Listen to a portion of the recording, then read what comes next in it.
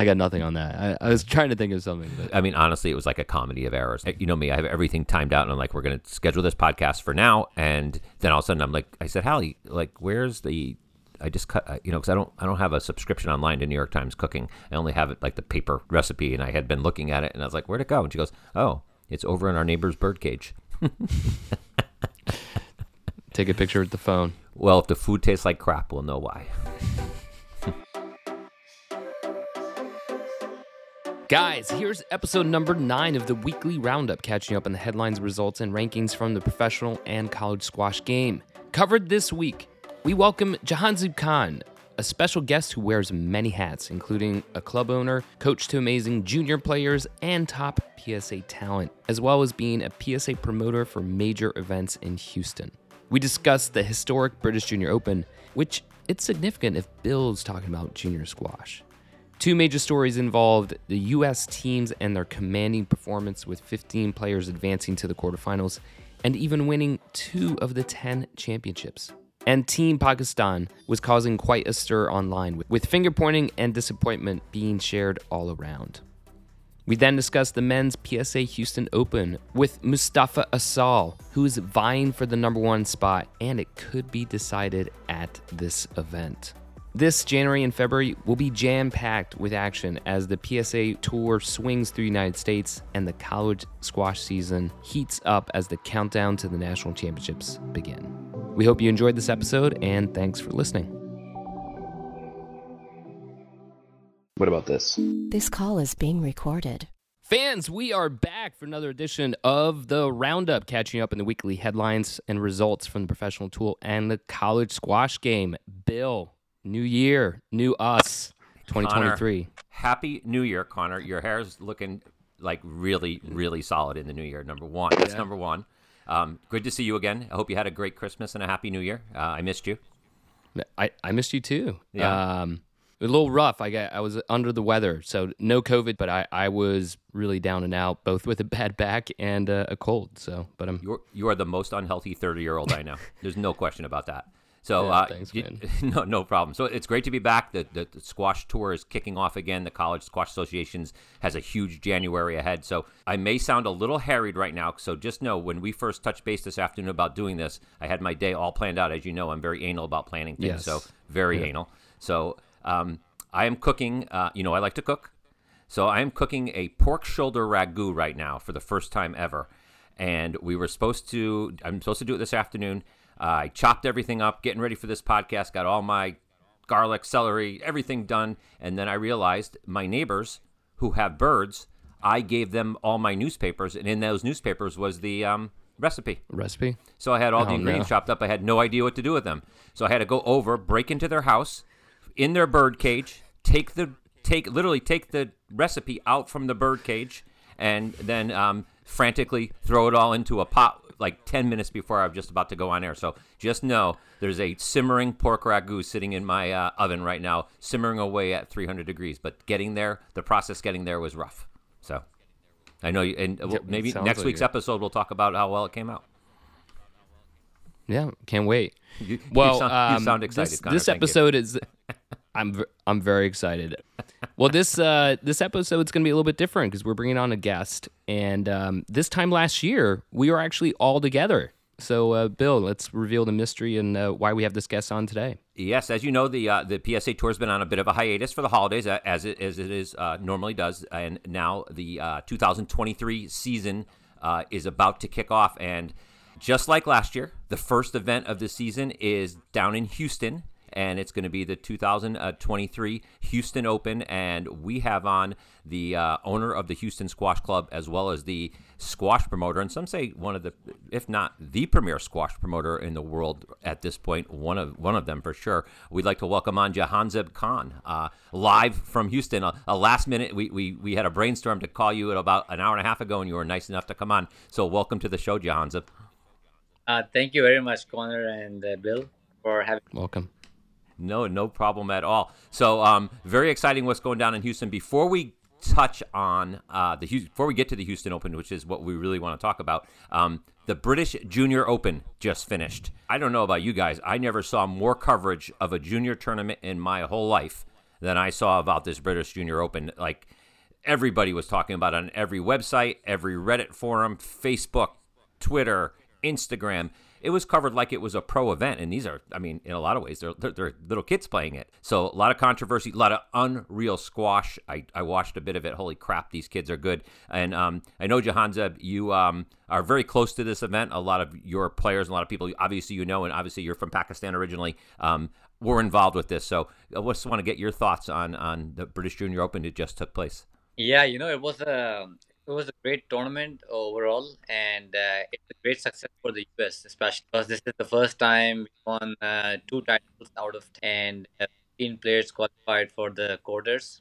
So, and 40 players participated out of I don't know how many, but this is first time it's we very strong contingent there and did a really well performance. So it's good for the US squash. It shows that we are going to the right direction, and it's promoting really well, which is good for the future of squash of US. Definitely. I was looking at the numbers, and people are dying in the squash community, especially this like English squash community and the U.S. squash community. People are always waiting for the death of Egyptian squash. There, people are like hoping, like, it's someday the Egyptian squash and somebody else is going to usurp them. I looked at it today. 6 of the 10 champions were Egyptian, which is ridiculous, of course. And 14 of the 20 finalists were Egyptian. So those of you who are wishing and hoping for the demise of Egyptian squash and waiting for some other country to take them over, although great steps by the U.S. for sure. Nope, and obviously a double English boys U19 final. I think the death of Egypt squash has been greatly exaggerated at this point because they are still a ridiculous powerhouse. So congratulations to them. But yeah, 2 U.S. finalists, 2 U.S. winners, just absolutely fantastic, unheard of in the history of that tournament. The girls' side is very strong in squash, but the boys are not that strong. Mm-hmm. It's Yep. where I think some European boys are very strong. English boys are really good. They perform really well, and they're doing the result consistently. It's not like a one shot, so which is good. And I think a lot of pros from Egypt and coaches are going to the States and different countries. So that's going to hurt them. No, if not now, then maybe next 3-4 years, you will see. I think it's going to change a lot of things all over the world in squash. So I just want to get your take on. So I've been obviously I enjoy the salacious part of squash, the controversies, and they were abundant during this tournament. Obviously, a lot of comments on the behavior of the kids, the poor refereeing, yada yada yada. The same stuff you hear about at every junior tournament, obviously. But what I have been reading about now is the controversy around Pakistan squash, and you being Pakistani, there are people saying that Pakistan did not send their proper contingent to the British Junior Open, that they sent players who actually weren't even there to play. They sent coaches that weren't really their top coaches, and people from Pakistan were using this as more of a holiday in England, and they're getting refuted by other people. So I don't know enough about it to even have a opinion on it and whether what's true or not. So I was wondering if you might want to, are you aware of that controversy, and if you want to shed any light on it? I was watching and listening as well on the social media too that this is what's happening. But I know for the matter of fact that I don't know why the national head coach was not there with the team, and one assistant coach, the current assistant coach, was there, and I was 2 girls were not even part of the team. They were roaming around with the contingent, and the secretary of Pakistan Squash Federation, he was there, and they bring I think total 10 players, and the staff was I think 4 or 5. So, but I don't know why they didn't bring the national coach who's working day and night with these boys. And one girl participated first time in under 11, which is a very good step from Pakistan squash that they're sending now the girls as well. Mm-hmm. Have some very strong girls which also a part of this event. I don't know why, but at least they started somewhere, and the result was the same. Like as I think it's not 2 years ago, Hamza won the under 15 British Junior, Mm-hmm. and this year we didn't win anything. And 13 boy finished second. Uh, he's also part of one of the families of squash, the Zaman family. He's also part of that. So we're still looking somebody who's non-relative of the Khan's family to come up and do something big in squash. So I don't know if you saw the match between Rowan Daming and Ashraf Irfan. I did. So Ashraf was 5 months back. He was in Pakistan. He was working there with the federation and everything, and he lost in the third round with, I don't know, some of the guy who didn't even the favorite for the World Juniors. But now he played. He worked really hard in Houston. He was training very hard on his fitness, which is what Pakistani players are missing. They have a great touch, but the fitness is nowhere close to what they need to be. That's Hmm. why I think that's the situation with Hamza. He was 2-0 up in World Juniors and then 2-0 down and then came back 2-all and then lost 3-2 against Finn in the fifth. Same thing happened this time. He was up 2-1 and then lost. The lack of the fitness. Ashraf was playing really well and he could have beaten Rowan Daming in 3 love, and that's what I was expecting. But the refereeing was terrible in that match. I don't know if you watched that. I Like, did. I literally, did. some decisions was horrible. Yeah, it was an interesting. It was a. I'm never one to criticize referees because I know what a hard job it is. But watch if you have a chance to watch that match back. That was one of the most baffling matches I've ever watched. Some of the calls were unexplainable in a lot of ways. So I'm not sure who the referee was.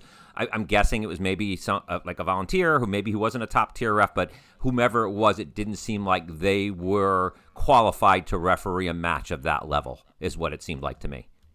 Yeah, that's right. That's correct. Because when we got the draw, so I was telling Ashraf, yeah, I think out of all, this is the easiest draw you have out of when I see the other players. Because Rowan Daming is trying to prove himself that he's the best, and he failed in US Junior when he lost to Jose Juan Torres, and Hmm. again this time when he lost yesterday against John O'Brien, who was nowhere in one of the favorites and Yeah. made it to the final. And but he struggles on every match. Rowan Daming's match in the US and in the British Junior, he is struggling to win every single match, the semis or whatever he reached. Hmm. Third because Hamza pulled out because I think he got injured, so he didn't play for the third, fourth place match. But overall, I think it's a great British Junior, and it's created a really good hype, and it went well, and the deserving players won their categories. Yeah, yeah. I think it was a perfect timing for that event because there was not a lot of action going on around here in the College Squash Association. There was really no big pro events going on, so the squash world was focused on that. And the having Squash TV cover the semis and the finals is always a great deal because you really get to see it as opposed to some of the fisheye cameras you see during the early rounds of streaming of junior events. So yeah, great event. I feel that those kids, the pressure those kids are under is just like, I mean. I was listening to some of the crowd screaming and yelling, and the only thing that turned me off, and again, I'm like an old man yelling at the clouds when it comes to this because I am an old man, is and I know the kids are just watching the pros do it, and they watch the pros do it, and every event is the celebrations. I mean, Yeah, these kids, I mean, the celebrations were just over the top, the screaming and the dropping of the racket and the assailing of sports, as I call it. It was just pretty. I see these like 11-year-old kids are like fist pumping around the court. It was just incredible, like they just won the lotto. It was pretty funny, but it bugs me. But in the end, that's what sports are at this point. There's nothing someone like me can do to change that. I don't think there's any changing it.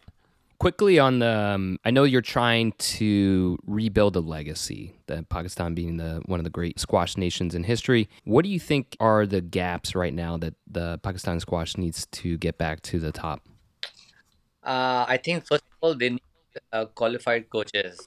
To say the qualified coaches, it means that you need some coaches who had an experience of international squash, who are consistently traveling, playing, sparring, and getting involved with the international squash, like what's going on with the training wise, and some education as well.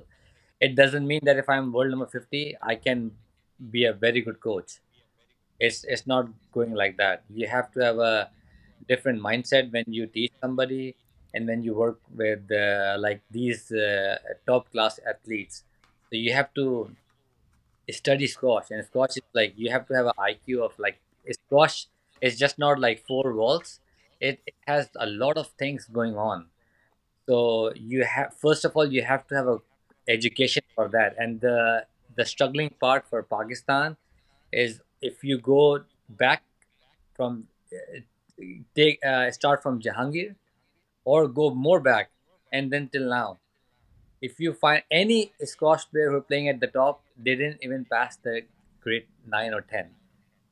That's really unfortunate for all of us. So the vision is not big. They're not thinking out of the box. And like if I'm number 50 in the world, right? If I don't have education, I'm not studying anything. What I will teach them? I will teach them what I was doing 10 years ago, right? Hmm. But the squash is right. They're going to the move. They're moving forward for different things.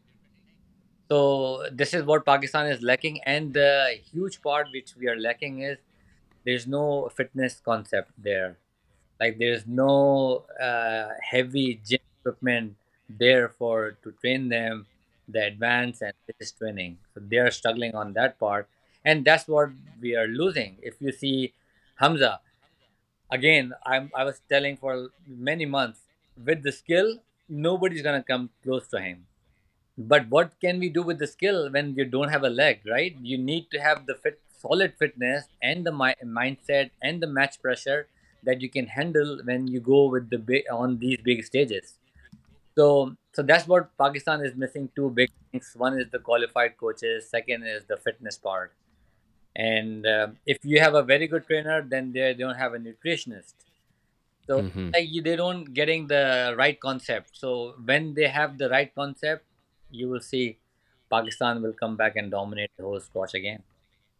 And is there a plan in place for that to happen? Not right now. Zero plan. Zero plan. Is there? I mean, funding is always a big challenge. And do you think that they're getting the funding that they need? No, because again the reason is Pakistan squash is not running by the organized squash organization, by the forces. Like right now, Pakistan Air Force is leading the squash. Whoever comes in, they're coming in for 2 years, and then they go, or maybe 1 year or 2 years, and then they go. So they don't have a plan, right? That if I go, the plan is in place, and that plan will go forever. So if I go, the new person will come. He will learn in 3 4 months. Then again, change after 1 year. Another person will come. He will bring his own team. 4 months, he's ready to deliver. Then after 8 months, he needs to be transferred. Somebody else will come and run. So this is a struggling part. This is a struggling thing going on in Pakistan, and I think I'm losing my hope just to see if we can find some good talent from there. But we can get players, and then they get distracted, lose the focus, and then they're gone. So this is what's happening in Pakistan right now. Unfortunately. All right, so let's turn.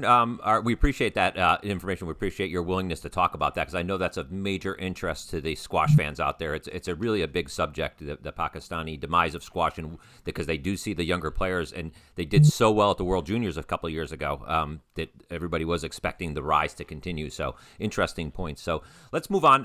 The Houston Open, something to make you smile. You look sad be talking about the Pakistani squash. We want to see you smile, Jahanzeb. The Houston Open, the 2023 version starts this Wednesday down at your club, the Houston Squash Club down in Houston, Texas. Very exciting event. I mean, the first event of the year. Your draw is incredible. All the top players are going to be there. This is the third major event you've held in the last year, essentially. The first one being, as Connor said, last January, where we were all together down there for the first men's event, and then you held a world-class women's event in September. So this being the third event, tell us what you've learned about running events at this level and how you've improved each event as it goes on and on. So, uh, I this event is very close to my heart, and so this is like, yeah, you as you said, this is the third major event of in 12 months. So it's going great. The funding is going great. Squash is growing big time. When you come this time, you'll see a lot of new players are there. So it's going to be a lot of fun again this year. A lot of things are on stake this in this event. Mustafa can be number one in the world. Shorbagy can come very close to number one spot. Mazin can reach top six if he perform well. He played the final last year, so he's there. So it's a lot of things going on, which is make this event very spicy, and I like that. So and everybody is very excited. The members, the players who already arrived, they are very happy in Houston. They said this is a great event to start a year. So players are flying 3-4 days before the event start, which is another great thing to build up the atmosphere. So overall, it's a huge success for Houston squash and the US squash as well, because the US is growing. So I'm glad that I'm be a part of that, where we can take the squash to the next level for the US. So Houston Open, it's going to be very interesting this year, and hopefully we are very hoping that in the next year is going to be a platinum event. Very, very nice. We were going to actually talk about that afterwards. So, one piece of bad news happened, and it's a credit to you that because last year I remember this happened because of COVID. Mohamed Al Shorbagy had to drop out at the very last minute, and it was kind of like, oh well, that sucks. He was he was a big draw, and people were really looking forward to it. This year, because of knee injury, Ali Farag had to drop out. But there didn't seem to be like, hey, it's too bad he dropped out. It would be great to have Ali there, but it wasn't like the crushing blow at all. Like, it's just a credit to your event and how exciting this event's going to be that you could lose the number one player in the world and the event still keeps all of its energy and all of its juice. So that's really, really, really exciting. And to be honest with you, I mean, we'll miss Ali being there for sure, but El Alainen, the UPenn player, I mean, that's an exciting entry into the draw. I mean, he could make some noise in that draw. He played very, very well at the end of 2022. Yeah, and he was very hungry right now. I see if I can see that, like he wants to prove himself, and he's playing really well. He's working very hard, and he heard that there's a spot open, and he said, "Okay, let me get into it, and then see what he's gonna do." So, right. No, from the first round, the matches is not like I did. Anybody can beat anybody in the first, even in the first round. Yep. So that makes the whole tournament is exciting, and I think the tour is getting very excited as well because a lot of lower ranked player are coming up, and anyone can beat anyone if the day is right for them. No, absolutely. So, and this is just a question, and Connor, I know will cringe at this question, but I'll ask it anyways. So, would you be were you more disappointed that Ali Farag dropped out, or that what happened if your MC dropped out? Which would be more disappointing to you? No comment is also acceptable. Is that a no comment from you, Jahanzeb? No. You know what? I needed both because without you, I cannot do it anything. That was a leading question because for those of you who don't know, I will be the MC down there in Houston. Jahanzeb was nice enough to invite me down there last January for the first men's event, and then had me back for the September event. And for some reason, he's invited me back for this event. So I'm thinking the rest of the MCs said no to him. So he's once he got down, seven no's will do that. Seven no's, and let's get Bill involved. Yeah. So. Go ahead, quickly going into, I mean, it's a great point, Bill, that to show how much energy is behind this event. But I think having a hunt for number one just always adds a huge dynamic to that. And, I think all three of us kind of thought this Asal would become number one. It was just a matter of time. And now, this might happen at your event, which that must be really exciting because I know you also have a pretty close relationship with Asal. Talk a little bit about that. Yeah, so I'm working with him for the last couple of years, and always nice to see how he is growing, like with all the things going on with him. But I can salute him that how strong he is mentally. With all that, what is going on, with all the odds, he's just still hungry to get to the number one spot. And he texted me that I want to do this in Houston. Nice. Where I started. So I'm hoping that let's see how it goes because you cannot. There's a lot of good players in the draw. Mohamed Al Shorbagy is hungry as well. He is playing really well at the moment. And he got fire back, so the semi will be cracker. Muhammad is playing against Mazin is producing an amazing results in the last 6 months, beating the top players. So it's going to be a very very nice event, and this is the first time when Houston seeing these very top players coming in and battling for this event. What about I mean, with now the Asal potentially with the number one position in his grasp, do you think he's going to rise to the occasion, or sometimes that can also, players can crumble when that is now within reach? What's your take on that? I think he's not that kind of player who can get this pressure of because he already mostly he's achieved everything right in this sport, beating all of them from number 1 to number 10. Won the British World Junior twice and British Junior, and then the top World Series event. So I think the pressure is gone. So he's at this point where he wants to enjoy. And I asked him, "What do you want? You want the world champion or number one in the world?" He said, "I want number one in the world. That's my first priority." So he's hungry, he's ready, he's prepared, he's solid. He arrived. He was the first one who arrived on the 6th, so he's ready. So I can see his eyes that he's looking forward to produce some great results in this. Yeah, not to put the cart before the horse, as they say, but a Mohammed El Shorbagy Mustafa Asal final a week from today would have all the eyes of the squash world upon it. It would be one of the biggest matches of the year. Obviously, it would be the biggest match of this year, but one of the biggest matches in squash in recent history. So that is definitely something to look forward to.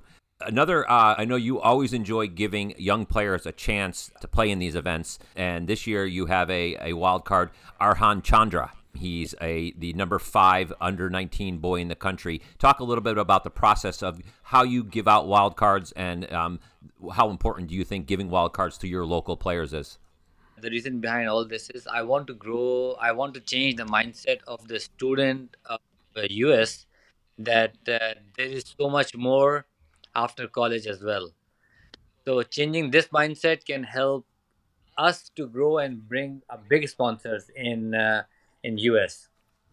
So when these kids are gonna play, their parents is going to get involved. Mm-hmm. So once the parents get involved, then the pool is going to be bigger for the sponsors and the players and everybody, right?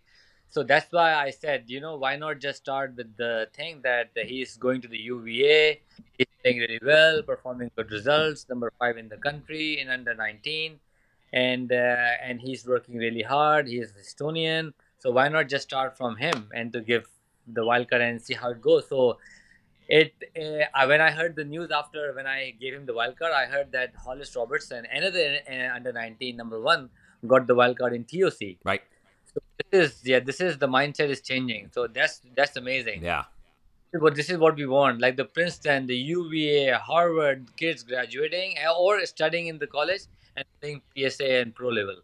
So Arhan played one 10K event, he did well, and then now he's playing this tournament. After, even if he loses the first round, he'll go to the 220 in the ranking.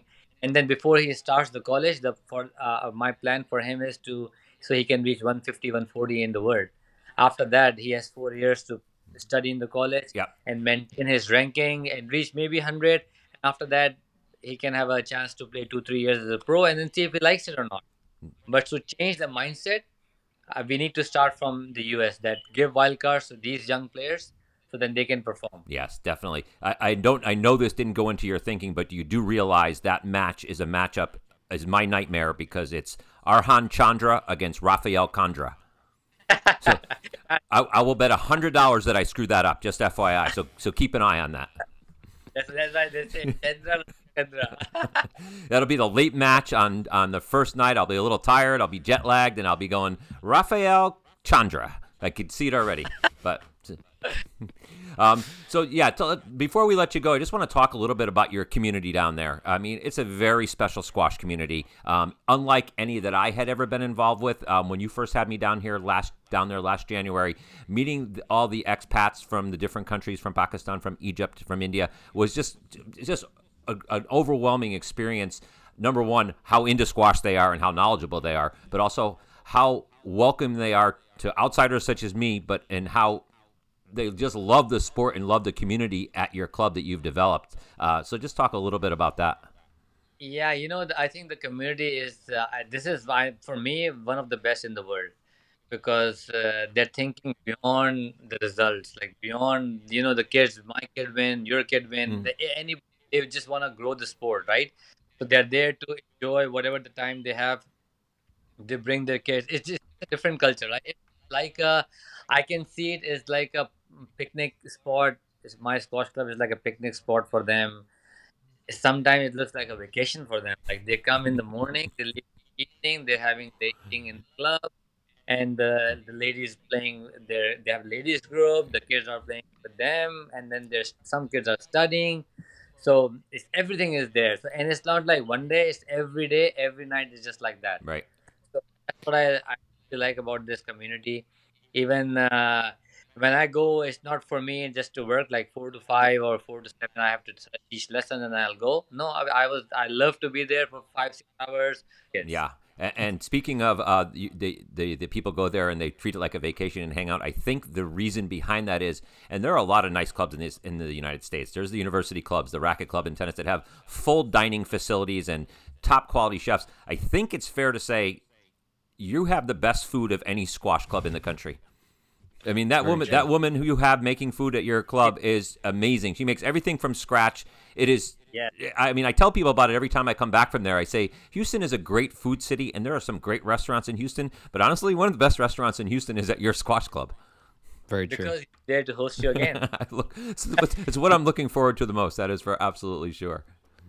All right, excellent. Can you quickly talk on the numbers? So you have a 10-court facility, and how many members or players are you up to now? So right now we have 250 families, and then I think close to 300-400 people are playing. 10 courts. We are trying. We are just like full. We packed all the time. Now we are trying to add 2 more courts and moving the gym to the next door, because I think right now my club needs more squash courts because the community is growing, and whoever join my club, they're just joining for squash. So if family of 4 is joining, all 4 are playing this sport. Wow. So that's why. So it's like a struggling part right now, juggling with the courts. But I'm hoping that we can get the next door space. So then our fitness program is going to be bigger, because we just got Zach Brooks from Florida, and he was training Amanda Sobi and Diego Elias and all the top athletes. He was training there, and he's the best, I think, by far, for squash. And he's working really hard with the juniors here. So he's growing, and for me to give him more space, it's now necessary there to grow the gym part and adding more courts. How many courts do you think you would want to try and build? So lastly, before we let you go, you've held now, after this week, it'll be the 3rd major event you've held in a year. You did briefly touch on it. Your goal is to host a platinum event. Talk about your aspirations as a promoter in hosting events down in Houston. It's always nice to entertain all the levels, right? So my goal is first right now just finishing this tournament, and then after that we have 3 10K lined up, 1 for women, 2 for men, and then we have a big JCT coming up next month, where 288 top kids are coming to play in that tournament. And then yesterday I finished my bronze tournament where 43 kids, brand new kids, signed up and they played. So in September again we are hosting a women $100,000 tournament, and then after that next year in January or February we are adding both together, men and women, and then that tournament hopefully will be the platinum. Wow! So not far down the road at all. So that is an incredible testament to your tenacity in growing the sport of squash in an area that is not known for squash. So congratulations on that, Jahanzeb. Great to have you on, and I'm sorry I can't be there this year, but to taste the food and to see the event. But look, so great that you're putting it on. Thanks, Jahanzeb. We look forward to you. I'll see you in a couple of days. I'll look forward to it, and we look forward to the tournament and look forward to more great things from you down in Houston. Perfect. Thank you so much. Thank you for having me again. All right, Connor.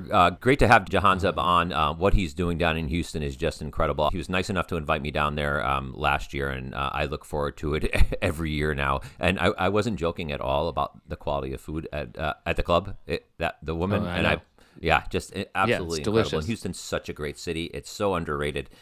It is so big and spread out, but it is a great community and something that I look forward to every year. So that'll be great. While it's going on, we also have a women's PSA event, the Women's PSA Tour, Women's Tour back on again.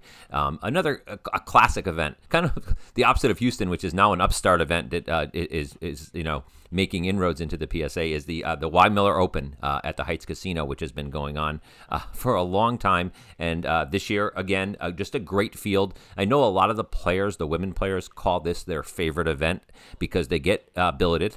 It's a great community down there. As you know, the Brooklyn Heights area is really cool, very walkable to the Heights Casino, and the players get to get billeted in these houses that a lot of them have never seen houses such as this before. Because I know when I go into some of those brownstones down in Brooklyn Heights, I'm like, holy crap, I can't believe these people have these places in New York City.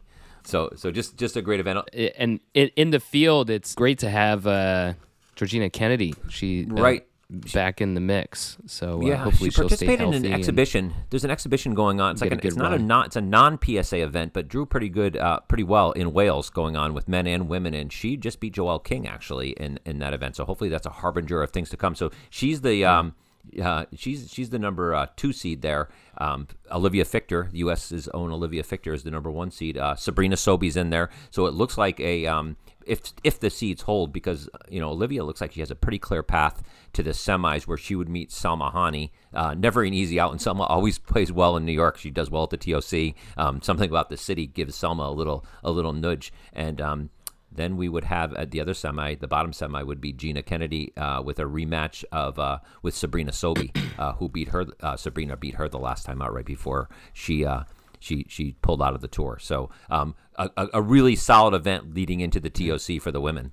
Yeah. Well, this is always a fun part of the season. It's the thick of it. It's the U.S. swing going on with the PSA in January and February. But the other big action that's going on is the big swing for college squash. Yeah, the College Squash Association the slumber of the College Squash Association has ended, and now the big bears of the CSA awake and start hammering on each other as opposed to beating up on the sisters of the poor, if you will.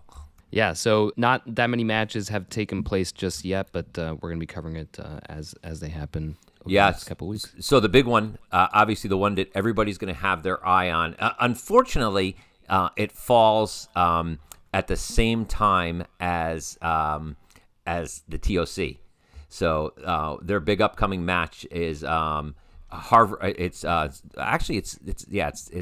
sorry, not the TOC. It falls at the same time as the final of the Houston Open. So if we have Mohamed El Shorbagy playing Mustafa Etsal, and I believe that would be at 1 o'clock Central Time, so 2 o'clock Eastern Time. At the same time at Harvard, Trinity College is going to be playing Harvard University, looking to stop Harvard's streak of CSA wins. Currently, Trinity is number 1 in the country, and Harvard number 2. So I think that will be the true battle to see who on the women's side. On the women's side, see who reigns supreme. So that's coming up a week from today. So there's quite a January ahead for both the CSA men and the women. On the men's side, obviously the marquee match that everyone is looking forward to is going to be the UPenn Harvard matchup. Gilly Lane taking his UPenn Quakers in a rematch of last year's just ridiculous cracker final, and that happens during TOC week. So again, college squash fighting up against marquee events on the PSA Tour, but on Sunday, January 22nd, up at the Merce Center, we have UPenn playing Harvard. So yeah, exciting things. It's gonna be a great month. We have the Houston Open, we have the Y. Muller, and then the TOC back in its normal January slot at Grand Central the following week, and then just a myriad of a plethora of college squash, just battles of the behemoths. A lot of exciting stuff coming up. Well, great. Glad we got this one in, and we'll see you next time. This means we're done, Connor. I'm going to go check on my ragu. Thanks for listening to another show on SQR Squash Radio. We really do appreciate you taking the time to listen, and we have a quick ask. In an effort to help us grow, if you have a quick minute, please consider sharing an episode with a friend who might be interested, or leaving a rating on any of the platforms that you listen to your podcast. It would mean a lot to me and the rest of the team. Thanks so much, and have a great day.